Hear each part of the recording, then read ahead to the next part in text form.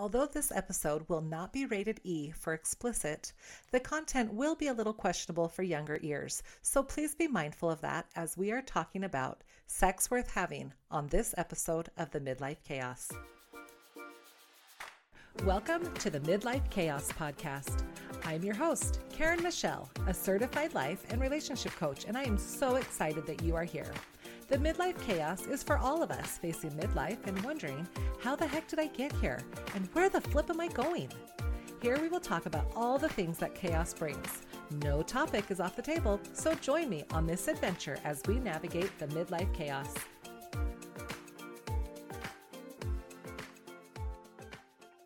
Hello, my favorite people. Are you having a great week? I love that so many of you are interested in a sexy sleepover. You know, it really is designed to gather women in a safe space to be able to talk openly. It doesn't need to be an overnighter, and if you want to do the overnighter part and not have me hanging around, I'm totally up for that too. I will be in Boise the second week of March, so if any of my Idaho friends want to do a girls' night out, I would love to be able to facilitate a fun, spicy, and informative conversation. So with it being Valentine's Day this week and going off the sexy sleepover episode last week, I thought it would be fun to chat about sex worth having. We can talk all day about getting over good girl syndrome and making that mindset shift of what we've been taught or not been taught about healthy sexuality. But at the end of the day, if the sex you're having is meh, then you aren't going to be too eager to be having that sex. So let me share a little story. A couple goes out to a restaurant. Wifey takes her time getting ready. Her outfit is just perfect. Her hair she put some effort into. She even put on a little perfume. She has anticipated that they were going out tonight because they always go out on Fridays. Whether they've been out earlier that week or not, they stick to their commitment of going out every Friday. Husband is running late and is a little antsy to get going and doesn't hardly even notice the effort that wife took to get ready for the evening. When they get to the restaurant, the focus is on him. Getting the seat just right, he quickly orders a drink and almost forgets to ask the wife if she would like something other than her usual water. She is excited to be away from the kids for the evening. She made sure the kids had a sitter, she got dinner ready and cleaned up so they could come home to no mess, or maybe she ordered in pizza. She's looking forward to the whole evening out. She's thinking of ordering an appetizer. They typically go to the same restaurant and they typically order the same thing. But tonight, wifey was feeling like maybe taking it nice and slow, really enjoy the evening. She asked hubby if anything sounded good and he kind of just shot her down and he just seemed like he wanted to get to his meal. So the waitress comes over and takes his order and wife kind of had to get her attention to even get her order in. And as usual, the conversation revolves around him. How was work? Any new projects going on? The latest office gossip? She doesn't think she has too much to contribute and is totally fine focusing on him. His food comes right out. Hers will take a little bit longer, but it is taking a little longer than usual and definitely longer than it should have, given that the restaurant wasn't too busy. So she says, "Oh, it's fine. Go ahead and eat. I'm sure mine will be out shortly." And he dives on in, raving about how good his food is. Well, hers eventually comes out. A little cold, but she's hungry at this point, so she doesn't complain and starts picking at it. When the waitress comes back to see how her meal is, hubby asks for the check as he is done eating and ready to go. So, wife asks for a box and figures she can finish later, I guess. On the way home, husband raves about how good his meal was. He almost doesn't even realize the disappointment in his wife. He asks her, "What's wrong?" She wants to say nothing. But instead, she decides to say, "You know what? I didn't even get to finish my meal. You got done and then you were just ready to go. You didn't even let me finish. You didn't make sure that I was satisfied." She goes on about how she took time to get ready. She had the kids all taken care of, so she wasn't worried or distracted while they were out. And although it would be nice if he took the initiative to handle the kids and dinner and clean up so she can relax, he was a little taken aback and said, "Well, next time I'll be sure she gets what she wants or needs." But she has heard this all before. Eventually, she decides that going out to eat with her husband just really isn't worth it. I mean, sure, she'll go for a holiday, and she knows he really likes going out for his birthday, so she gives in then. But she would rather cook her own birthday dinner, even though he's always insisting that it's a real treat for her to go out for her birthday too. So let me ask, how often are you showing up at this restaurant? Sounds like the food and company is mediocre. But we keep going through the same routine because it is comfortable. It works for us, so to speak. Do we dare suggest a new restaurant? Maybe try something new on the menu. For me, personally, sometimes I just like to go for appetizers, and I'm totally good with that. A little teaser instead of the whole meal. Sometimes I'm ready to just get right at it and order dessert. Yes, dessert can be the best part. But sometimes I want the whole thing. Appetizers, a salad, my meal, maybe an extra side to go with it. And if I'm feeling super into myself, I cannot wait for them to bring dessert. It can be very filling and honestly exhausting. I'm not going to lie. But that can tie me over for some time. Or sometimes I'm gluttonous and it just makes me want that full shebang every time. Why aren't we being more assertive in getting exactly what we want and desire? I want to share a few quotes from Jennifer Finlayson Fife, and then let's get to the good stuff. I have attended JFF's Art of Desire course, and Jer and I have attended her Strengthening Your Relationship and Enhancing Sexual Intimacy courses. I highly suggest looking into and attending any kind of marriage, relationship, intimacy type courses or retreats with your partner. If nothing else, it is a great opportunity to address maybe some things that have come up in your relationship. It may bring new perspective and is offering a chance to maybe come together in growth instead of defensiveness. And there are all kinds of retreats. Laura Brotherson used to offer couples cruise. JFF does like a European adventure if you're looking more into a trip. We've been to a number of events and retreats in St. George, so that brings a little sunshine to us in the fall or late winter. We've looked at going to Seattle to work with the Gottmans. We've done events where we met in a ballroom over a couple of days or even just for an afternoon. We've even been to an event where we met at a church and watched a video of the presenter and then had a facilitator guide us in a group discussion. So you can find local professionals or you can find retreats put on by well-known doctors and authors. So whatever level you're at, whatever comfortability level of content you're at, you can find something.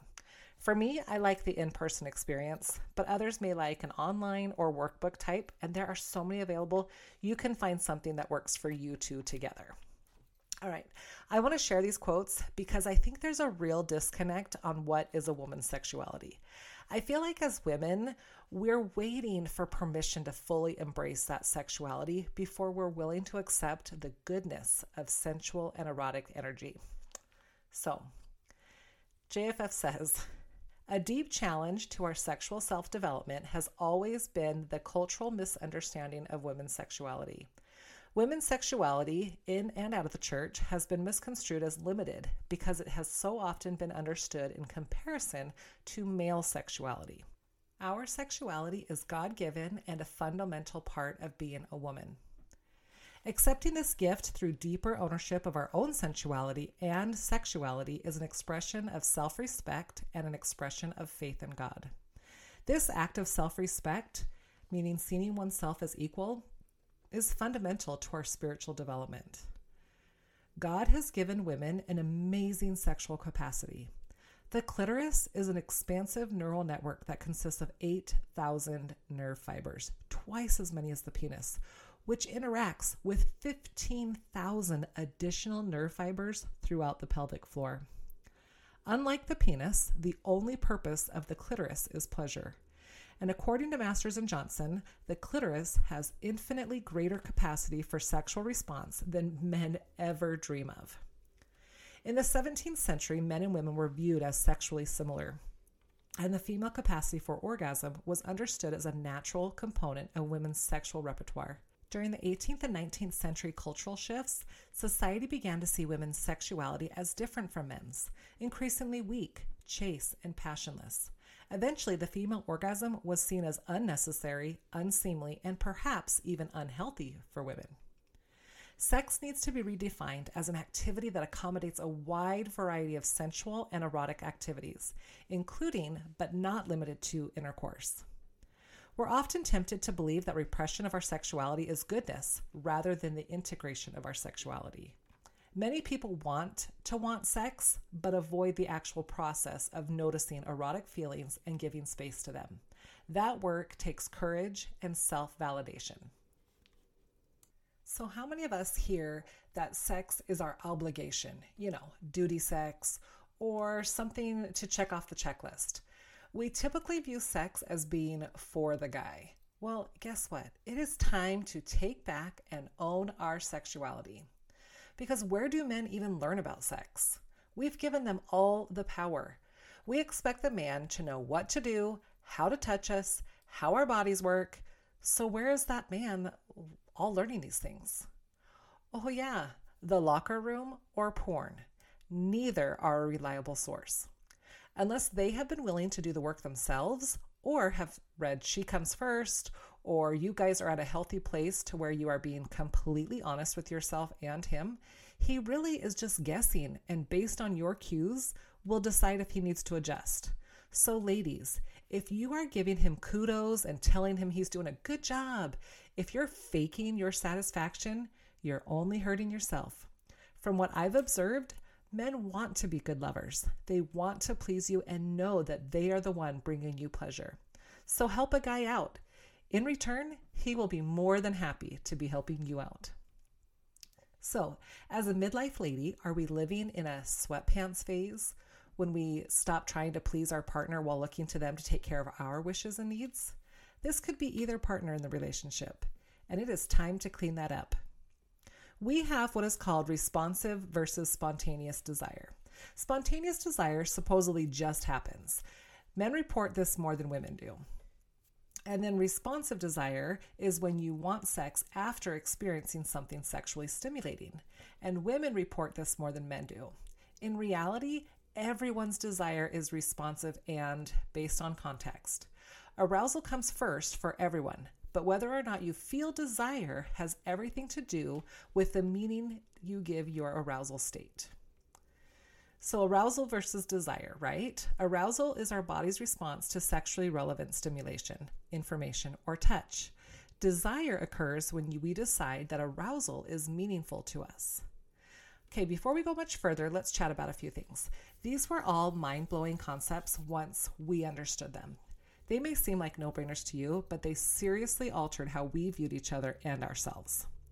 Okay, so I was in a Laura Brotherson event, and she talked a lot about accelerators and brakes. Accelerators make you curious, makes you interested, and moves you towards that sexual behavior. Brakes are the turnoffs and what drive you away from sexual behavior. So once you can figure out what your accelerators and brakes are, you can have a better sexual experience because you can set yourself up to increase the accelerators and let go of the brakes. Another concept we learned was that women are like an oven and men are like a microwave. Men, typically, you tell them you're interested, they are beep, bop, boop, ready to go in the microwave. But a woman, we gotta preheat, we gotta be seasoned just right, and then we're gonna take our time slow roasting that oven. So once JR realized that women aren't as quick as a microwave and that we truly are ovens, that changed his whole perspective on just even the timing of it. Like, why is this not happening faster?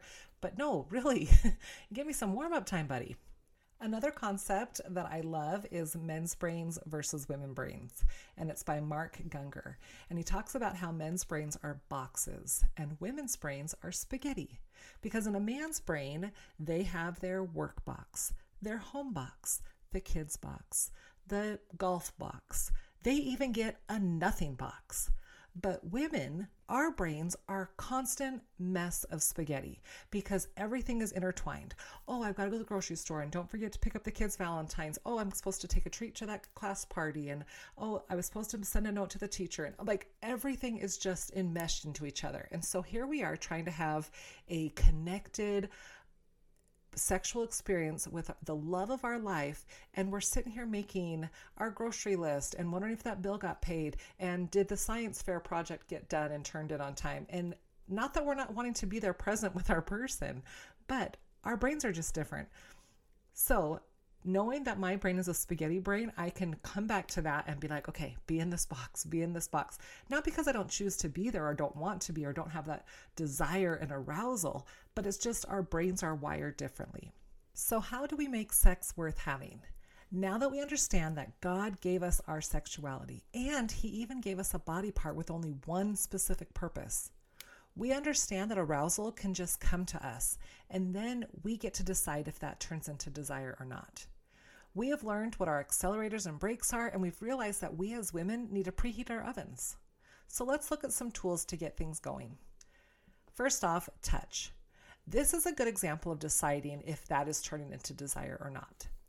Let's say you're laying in bed. Or watching a movie. Let's start there. You and your partner are watching a show, and he starts slowly, lightly caressing your arm or leg, almost absent-mindedly. You're thinking, wow, that feels really good. And maybe you move just a bit so he has more access. His pressure becomes more deliberate. Okay, now, let's say you're making dinner. You got 3 pots on the stove, kiddo at the counter getting help with homework. You're at the sink washing a dish, and hubby comes behind you and wraps his arms around your waist. What is your first thought? Are you letting that lead to desire? Or are you thinking, seriously? Okay, all these tools can be used with your partner or by yourself. So touch.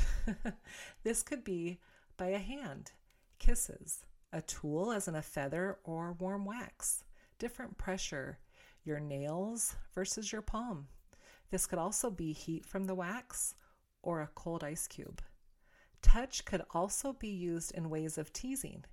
Maybe it feels like you're running your hand one direction, and then before making contact, suddenly change direction. Breath work. How is the way you are breathing enhancing the moment? Are you using your breath to calm yourself? Maybe your breath is matching your partner's. Okay, sound.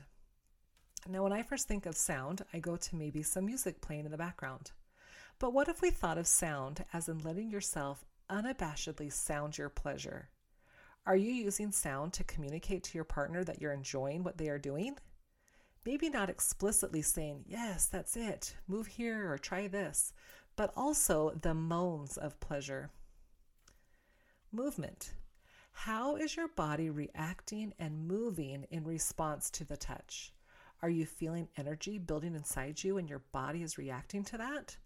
Are you moving to the music that might be playing?